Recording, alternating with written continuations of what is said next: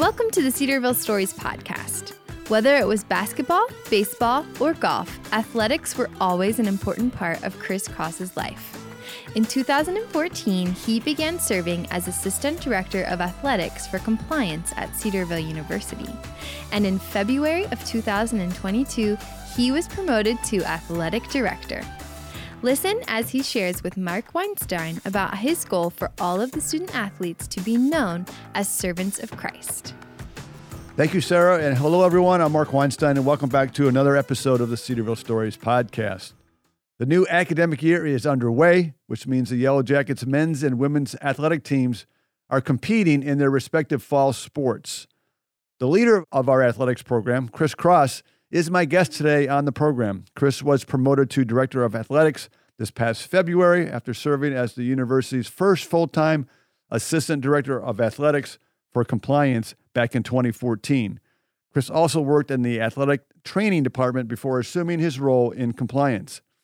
From 2018 to 21, Chris was the chair of the Great Midwest Athletic Conference's Compliance Committee.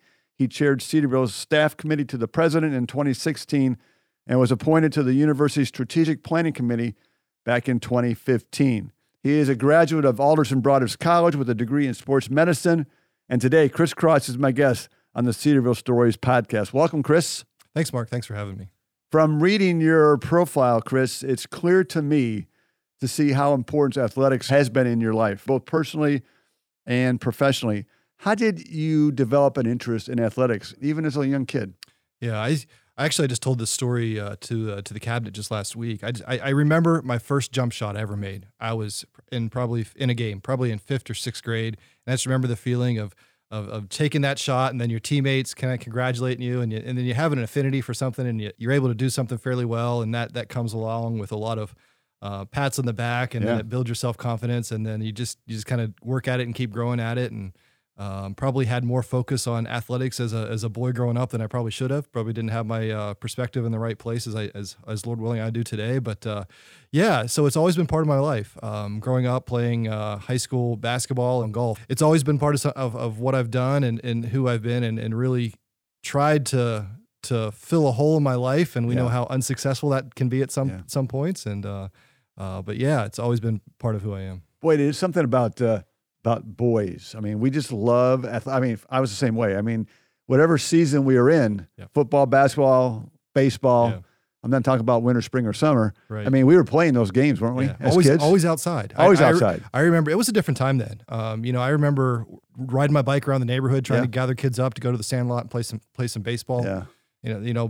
Youth. If a boy doesn't play Little League baseball, he's missing out. Absolutely. Those were some of my best experiences growing up. Hot days in July. Yep. I was a catcher. Having all that gear on, and that makes it worse. No, it was a struggle at some points, but just learning the skills and the attitudes and the characteristics that youth sports teaches you was just invaluable. And it wasn't something that my parents really pushed me in, but it was just something that I had an affinity for and really enjoyed doing. And growing up, it was 3 sports every year till I got to high school. And, it was just a fun time. What was your favorite sport? I think young baseball was probably my favorite sport. Okay. I gave that up as a freshman in high school. But I just always had a love for baseball. I grew up watching the Pirates play. So there's a lot of stories there. But, it's just coming together with your neighborhood buddies and playing a game. That's what it's all about. Just having fun, enjoying the game. I used to play some church league softball too. That was a lot of fun and just a few years ago. But as I grew older, I'm a fairly tall guy. Yeah, you are.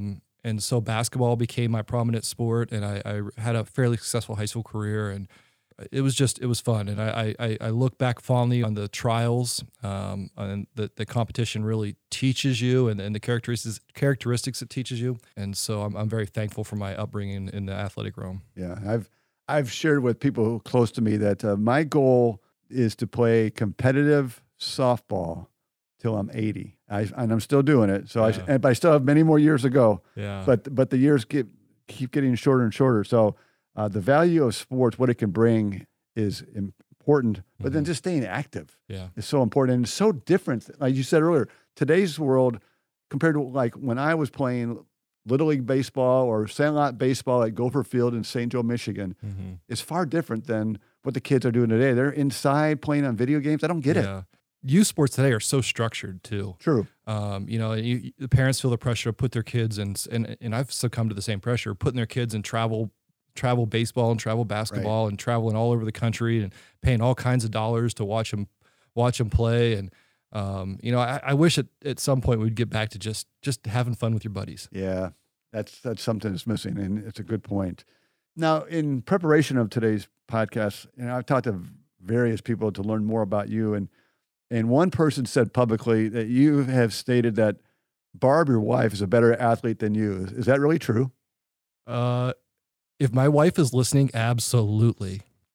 Barb and I were in college. We were student assistant coaches for Alderson Broaddus College women's basketball. Yeah.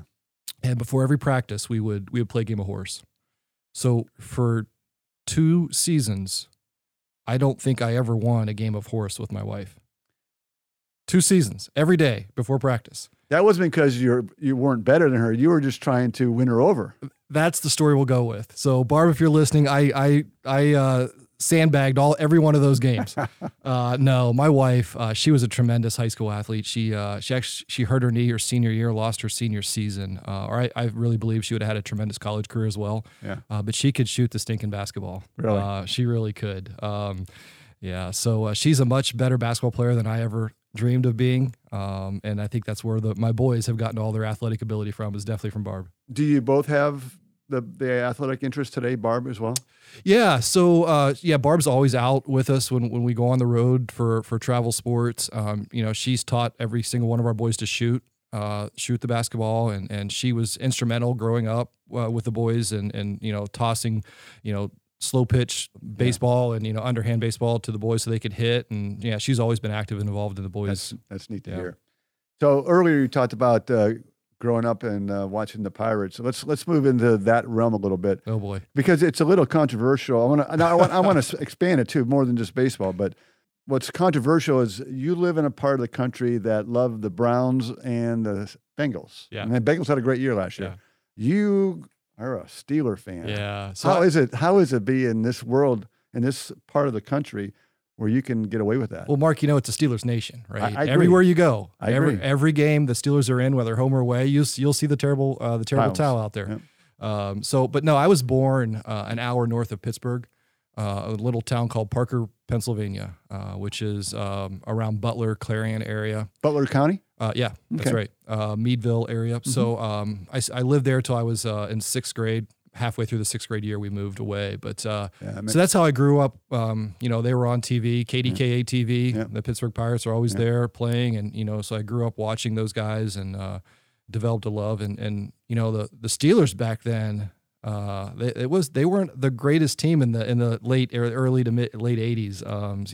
The Bubby Brister area was a bit of a struggle for the Steelers, but we stuck with it, and now it's the Steelers nation. So it's one of the greatest franchises in the NFL. It really is a well-run organization, and my affinity with you is, I'm a Steeler fan too, having lived 15 years in Beaver Falls, which is just northwest of the city of Pittsburgh, and I love the Steelers, and isn't it fun, though, to talk trash to the Browns and Bengal fans when the Steelers win? Well, it's easy to do recently. Although the Bengals are better. They are. And word's still out on what the Browns are going to do. But, the Steelers have dominated that series here recently. I'm skeptical to see what this season and next few seasons will bring, but a little bit of transition in the Steelers organization. But it's always fun. I've been to the Bengals Stadium for Steelers games, and the fans have always treated me well there. I've never had any horror stories, and wearing my Steelers gear. So it's a fun rivalry, and the folks here in this area, they know who I am, and it's just fun to tease everyone. And we've got folks in the athletic department who are pretty strong Browns fans, and it's just fun to have that banter back and forth with them. It is. It builds a community. So as someone who grew up just north of Pittsburgh, do you have a favorite memory of attending a game either at Three Rivers or the recently renamed Heinz Field? Yeah. So I've been to Three Rivers Field for both. Actually, I was there for a Pittsburgh Maulers game. I don't think I ever attended Three Rivers for a Steelers game. But the old, what was it called? Not the XFL, but USFL? USFL, that's right. So I was there for one of those games. Never attended a Steelers game. Was actually My fondest memory was I was in 1992. So I was in college, just started my freshman year of college. I went back and watched the NLCS championship series against the Braves. And that was that stadium being packed, and it was just a fun atmosphere. And the Braves was that the series where Sid Bream scores? Yeah, Sid Bream beat the Pirates. Former Pirate player, probably the slowest man in Major League Baseball. And he came around chugging around third base. Now I wasn't at that game; it was an earlier game that I was at. But I remember watching on TV and thought, no way he's scoring. I think it was Barry Bonds who made the throw. I'm like, there's no way he's scoring on Bonds' arm. But he did. And you know what? Sid Bream's a good man. He's a good Christian man. So if it was anyone that I was happy for, I was happy it was him. So Mike LaValliere, I think, was the catcher that night. Spanky. Yeah, that's right. Yeah, good memory. Yeah. So I'm talking with Chris Cross, Director of Athletics at Cedarville University, today on the podcast. And as I mentioned in the introduction, Chris, you've served in compliance since 2014 before getting your opportunity to be the Director of Athletics now. 8 years is a long time to wait until the opportunity that you have now to serve became available. So how were you able to persevere until the president named you the director just earlier this year? Well, when you believe in an organization, it's easy to stick around. And I believe in the mission and vision of Cedarville University. Yep. It's the reason I came to Cedarville was to join a Christian, a truly Christian university who really lives out its mission, and Cedarville does just that. So I had opportunities elsewhere, both as an athletic trainer and compliance elsewhere at larger institutions, but this is where I call home. Yeah. So the minute I stepped foot on campus, I knew there was something different about this place. So that's how I wouldn't say persevere is a terrible word for that. I flourished. I mean, I loved what I did in compliance. Compliance was a stretch for me. I mean, that takes a lot of organization, a lot of communication. So it was a good opportunity for me to grow my professional skill set. So I appreciated that time I spent in compliance. And if you look at who's being hired as athletic directors nowadays, a lot of them are coming from a compliance background. So what was it, or multiple things from your job in compliance that helped prepare you for your current role? Yeah, so organization is the biggest thing. Public speaking and communication with coaches is another one. I was in compliance. You need the rules are always changing in the NCAA. They meet once a year and vote on new legislation, but throughout the year there's always legislation that comes up.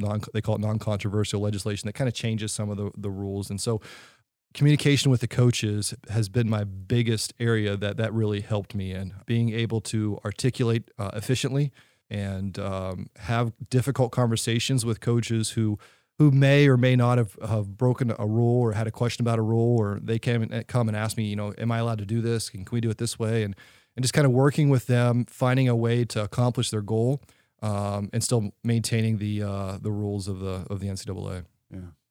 Yeah. I understand when you say the NCAA changes rules a lot. Yeah. And I don't know how you can stay up on all the rules. Well, you learn something and then it changes, and now you have to go back and relearn it. And then, you don't deal with that piece of legislation, that bylaw, for another year or so. And you learned it one way, but then it changed and you relearn it. So you have to go back again because you haven't looked at it in a year and kind of, all right, what was the right way? What did it change to? And kind of revisit those all the time. So was there ever a sticky moment where you were kind of worried that maybe we violated something, without violations happen all the time. If you're not catching violations at your institution, you're probably not doing your job. There's so many minute rules. Give an example of a violation that whether we have done it or somebody else. Yeah, a common one is just contacting a prospective student athlete before you're allowed to call them. So it's in Division II, it's June 15th preceding their junior year. So as they transition from sophomores to juniors, June 15th is the day that coaches can reach out to a student athlete actively. And so coaches will get calls from student athletes all the time, that may be younger than that. And so it's very easy for a coach to pick up the phone, call that student athlete back, and, I find out she's a sophomore or he's a sophomore. And that becomes a violation. Okay. And it's not a big deal. It happens all the time. We report it. We penalize the coach, and it's nothing major. Some rules education. If it happens repeatedly, maybe they can't call prospects for 2 weeks or something like that. Yeah. That's probably the most common one we've had since I've been here. And coaches come and self-disclose that. In compliance at Cedarville is one of the best compliance jobs in the world because our coaches really strive to do things right. You hear those stories about other places and how coaches are trying to hide things, and I've never found that at Cedarville, because our coaches really want to abide by the rules and do things the right way. And sometimes they're in my office, they were in my office complaining, hey, I saw this coach doing this and doing that, and they shouldn't be here. They weren't allowed to talk to that kid, and they get frustrated because other schools may not be following the rules all the time. And actually, I went on a recruiting trip with Coach Estep one time. I witnessed a violation that another school was making right in front of my eyes, and he just looks at me. We made eye contact. I just shook my head. I'm like, yeah, I'm sorry, Pat, but and he that frustrates our coaches more than anything, because we really try and follow the rules, and seeing the guys on the recruiting trail who may not. Yeah. Following the rules and hearing you say that reminds me of the coaches are really trying to model some of our core values, and the one core value is integrity and conduct. That's right. Yeah, no doubt. I've never found any of our coaches to ever violate that policy. If they do make a mistake, they own up to it, and we get it turned in, and it happens. We have probably maybe 6 to 8 violations a year, which is a healthy number, and it's something that you should expect at a Division II institution. So if a prospective student athlete, say he or she's a sophomore, okay, so it's before the June 15th, and that student athlete calls a coach, the coach can talk to the student? Yeah, so if the student picks up the phone, calls the office number of the coach, or gets the coach's cell phone number through their contacts, however they get the cell phone number, and they are the one who initiates the phone call, the coach can pick up and talk to them.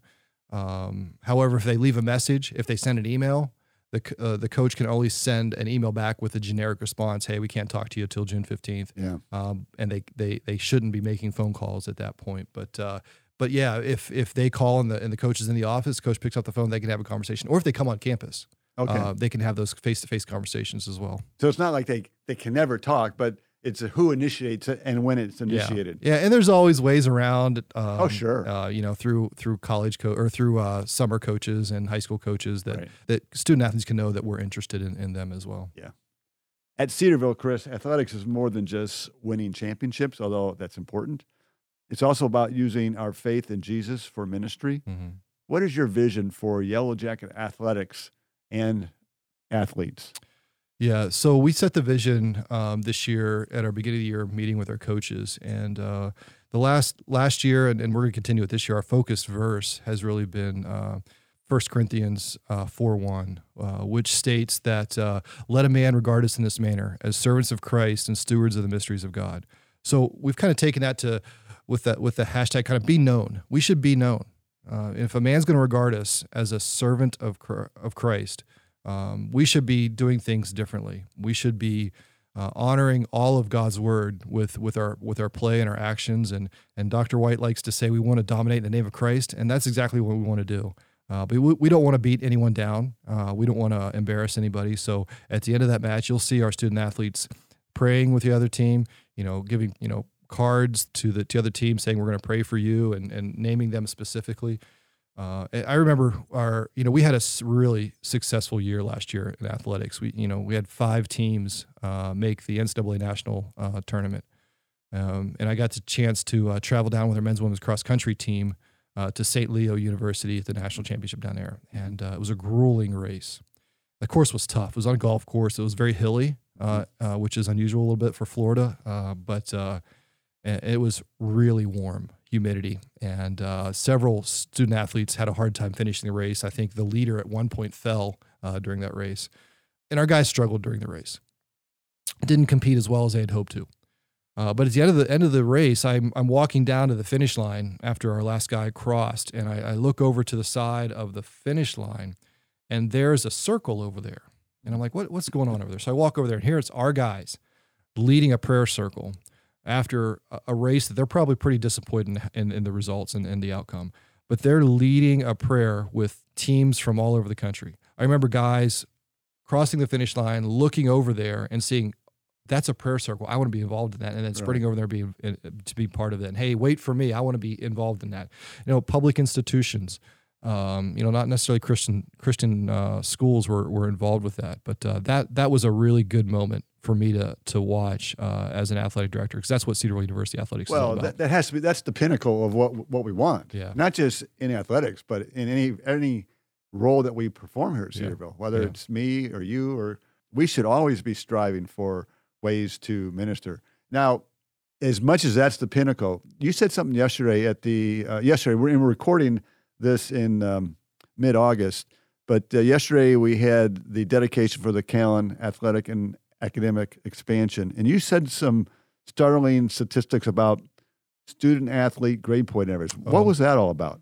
Yeah, so not only have we been successful on the athletic field, you know, I talked about the 5 national championship appearances last year. We had some individuals in track also make the national championship there, but our student athletes academically, unbelievable. We had 183 GMAC scholar athletes. Now we have just under 300 student athletes at the varsity level. Wow. 183 made the GMAC all scholar team, and then our cumulative GPA, a 3.44 cumulative GPA for our student athletes. That's remarkable. And I pray that Dr. White doesn't go back and look at my college transcripts because they may not be a 3.44, maybe by the end, but the first 2 years are a little rough. You have to add each semester for me to get to 3.44. That's how it works, right? Yeah. Yeah. No. Our student athletes, a 3.44 cum GPA, just tremendous. So we're really excited about that. Every one of our athletic teams had a 3.0 GPA, cumulative 3.0 GPA. So that's fantastic. How does that compare across the NCAA or D2? I would venture to say not a lot of teams. I don't know if I have the hard data, but for a school to say that every one of their teams has a 3.0 GPA, I think that would be rare. We've made 9 consecutive President's Awards for Academic Excellence, which is a 6-year graduation rate statistic. So we've had 9 consecutive ones of those. And Lord willing, we'll have a 10th one coming up this year. That gets announced later in November. So our student athletes in the classroom are just tremendous. They really represent Christ well in all they do. They take everything they do and try and do it with excellence. That's great to hear. And one of the thing we're honoring one particular graduate this year, Rachel Sweeney Bredesen. Not only was Rachel selected as the GMAC Woman of the Year, and that includes athletics and academic performance. So she was the GMAC Woman of the Year. She was also the GMAC Scholar of the Year. She's a pharmacy major for us, 4.0 GPA, just a tremendous young lady, and competed really well, made the NCAA track national championship as well. So we're really excited about what she accomplished. She's in the running for the NCAA Woman of the Year.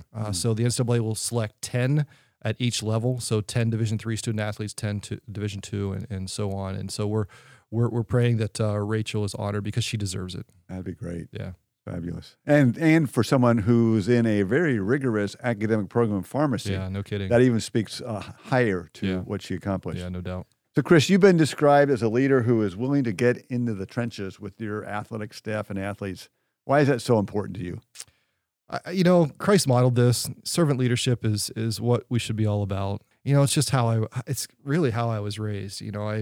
I tell my staff, I have a 1998 Jeep Wrangler that I drive around, and I do most of the work on that myself. And that's just kind of who I am. So I love getting my hands dirty, my hands greasy. And that just translates into how I want to do my jobs.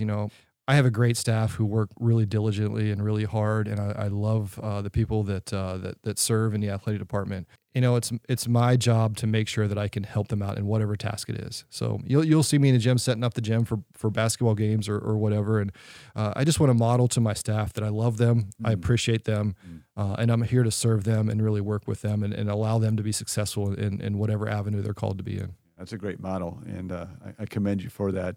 Chris Cross is my guest today on the program. And Chris, in the 7 months that you've served as Cedarville's athletic director, what are some key lessons you've already learned, and how are you able to implement these lessons as you lead the athletic department? Yeah, so the key thing for me is I tend to be a little bit impatient. I want things done now. So learning that, it takes time to accomplish some goals, and that we need to make sure that we have all the stakeholders at the table, and I can't just make decisions independently. I think that's been the biggest learning point and challenge for me is I just want to get things done. I want to get things accomplished. So I need to make sure that I'm talking to all the right people, getting the right people involved, and just learning that the athletic department is a small piece of the university. And it's our job to really represent and promote the brand of the university. Yeah. And so when people see a Cedarville student athlete, that they know what we stand for, and that we've done things the right way. So that's probably been the biggest lesson I've learned this year, and I continue to learn it. And the Lord continues to challenge me in that. It's difficult. We want to progress quickly, but God's timing is not always our timing, and we just need to be patient and wait on that. Yeah. Do you get the opportunity any year? I mean, you haven't had a full year yet in the new job, but to speak to all the student athletes? Oh yeah. So as interim last year, I spoke to every student athlete coming in. We have an all athlete meeting at the beginning of the year, and so usually they come in two groups. All this year with the fall festival in the NCAA Division II, they're coming in 3 groups. But I speak to every student athlete at that meeting. And again, I challenge them with 1 Corinthians 4:1, and we're going to be known. And our focus this year is I think our student athletes do a really good job externally. Everywhere I go, every athletic director I meet, they're just so impressed by our student athletes, and they give me compliments on our student athletes and the way they behave and interact with everyone on the road. Yeah. I want to make sure that we're taking that same thought and applying that internally on campus as well. So, I challenge our student athletes. This is the biggest challenge is, hey, I want you to be in the first 2 rows of every classroom. Wow. We'll see if that happens. I get 18 to 22-year-olds may not want to sit up there. Hey, I go to church, and where do I sit? I sit in the back too. So I get all that. But we want to be known on campus as servants of Christ as well. So it's going to be an intentional challenge for our student athletes, whether it's in Chuck's, in the dining hall, or in the dorm, at alt nights, whatever it is, that we're representing Christ well in all of those venues. So we're turning our focus. We're still going to do those external things, but we're going to really turn our focus internally, make sure that the professors know that we love them, and we're there to do excellent work in the classroom. We're going to treat everyone in Chuck's as we'd want to be treated. So that's the focus and the goal this year. I only have time for maybe a question or two, and I noticed as we talked about the dedication of the Callan Athletic and academic expansion, that inside the weight room yesterday, I noticed the phrase competing for Christ, competing for championships, and changing sport culture. How are you able to pursue these objectives with your coaches and athletes? Yeah, so it's showing up every day and doing the work is the first part of it, and we want to contend for championships, so we're not going to discount that at all. So if you're a prospective student athlete considering Cedarville University, we want to win, and we want to do it with excellence. So we're going to contend for championships. Changing sport culture, that's a challenge. We talked a little bit about it earlier, and just growing up in youth sports and how that's changed over the years, and the focus of that's really turned to the individual student athlete instead of the experience of having a community involved there. But we want to make sure, like our volleyball team, the honor call that our volleyball team does is tremendous. That's one aspect of us changing sport culture, that we want to do this with integrity. Tell us what the honor call is. I know what it is. Yeah, so if I can tell a little story about that. So my first year at Cedarville, Teresa Clark was the coach of the volleyball team, and we made the NAIA National Championship. So we traveled out to Point Loma Nazarene University, and just tremendous volleyball out there. A lot of schools had international student athletes that were just unbelievable student athletes, and it was a struggle for us to really compete at that level. So the first year we went out there, we didn't do very well on the court. We went back out there the next year, and we competed a little bit better. We had a great year. And we were about to win our first match, and one of our young ladies on a block touched the ball, but the official didn't see it. Awarded the point to us. I think it was just gave us a serve at the time. It wasn't rally scoring at the time, but our young lady then held up her hand, told the official, "No, I touched that ball," because that's a tough call to see, and officials sometimes miss that. But our young ladies have the integrity to say no. If they touch the ball on a spike, that they're gonna raise their hand and tell the officials that they touched the ball, and the point then goes to the other team. So that's part of the integrity and conduct and the changing sport culture that we really want to embrace with all of our athletic teams. I know that's sometimes difficult. I don't think a baseball player is going to turn around and tell the umpire, "No, that was a strike." No. But that is a rule in volleyball. It's an obscure rule, but it is a rule in volleyball. So we take advantage of that, and we still continue to do that to this day. That's highly commendable. It's a challenge. I know. I mean, being a competitive, somewhat athlete myself, boy, you want to win, and when you have a chance, don't want to change that. That was a pivotal moment. I mean, it was, like I said, it was game point for us. And she made that honor call, and it tied the game, and I think the other team came back and won that match, if I remember correctly. Teresa probably knows that better than I do. But yeah, so that's what we're all about. That's who we want to be, and that's part of changing sport cultures, little things like that. Yeah. My last question, and we've touched on it throughout the podcast, but we'll end it here. And that is, at the end of the day, Chris, when games are over, how do you want Cedarville University athletics to be viewed by fans, opposing teams, and the sports world in general? Yeah. I want our student athletes to be known that they play hard. They play the game the right way. They play it with integrity. But at the end of the game, you know what? They loved us. They were concerned about us as people, not just competitors on the athletic field. Yeah. So if we don't walk away from a match or a game or a competition where that competitor doesn't know that we care about them as a person, and where they're going to end their, where they're going to eventually end up, that's a problem. We want everyone to know that Christ loves them, and that they have a path to spending eternity with Him. Yeah. So that's what we want our student athletes known for, and I love watching our student athletes do just that. I get emails routinely from folks on planes who've interacted with our student athletes, folks who have seen our student athletes in restaurants and just love the way they behaved, and that's what it's all about. I get so many more of those types of emails than the other type of emails. Nice. I get very few of the other ones, actually, and so that's just what we want to do. That's who we want to be. And if a student athlete, if an opposing student athlete doesn't walk away from a game with us or a competition with us, knowing that we care about them as a person, then we're not successful as an athletic department. Yeah.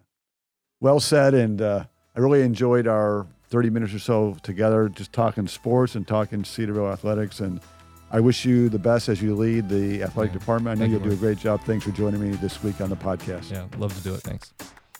Thank you for listening to the Cedarville Stories podcast, brought to you by Cedarville University. If you were encouraged by today's episode, share it with a friend. Please rate and review this podcast on your favorite podcast provider. And connect with us at Cedarville on Twitter, Instagram, and Facebook. And be sure to come back next week when we'll hear another inspiring Cedarville story for God's glory.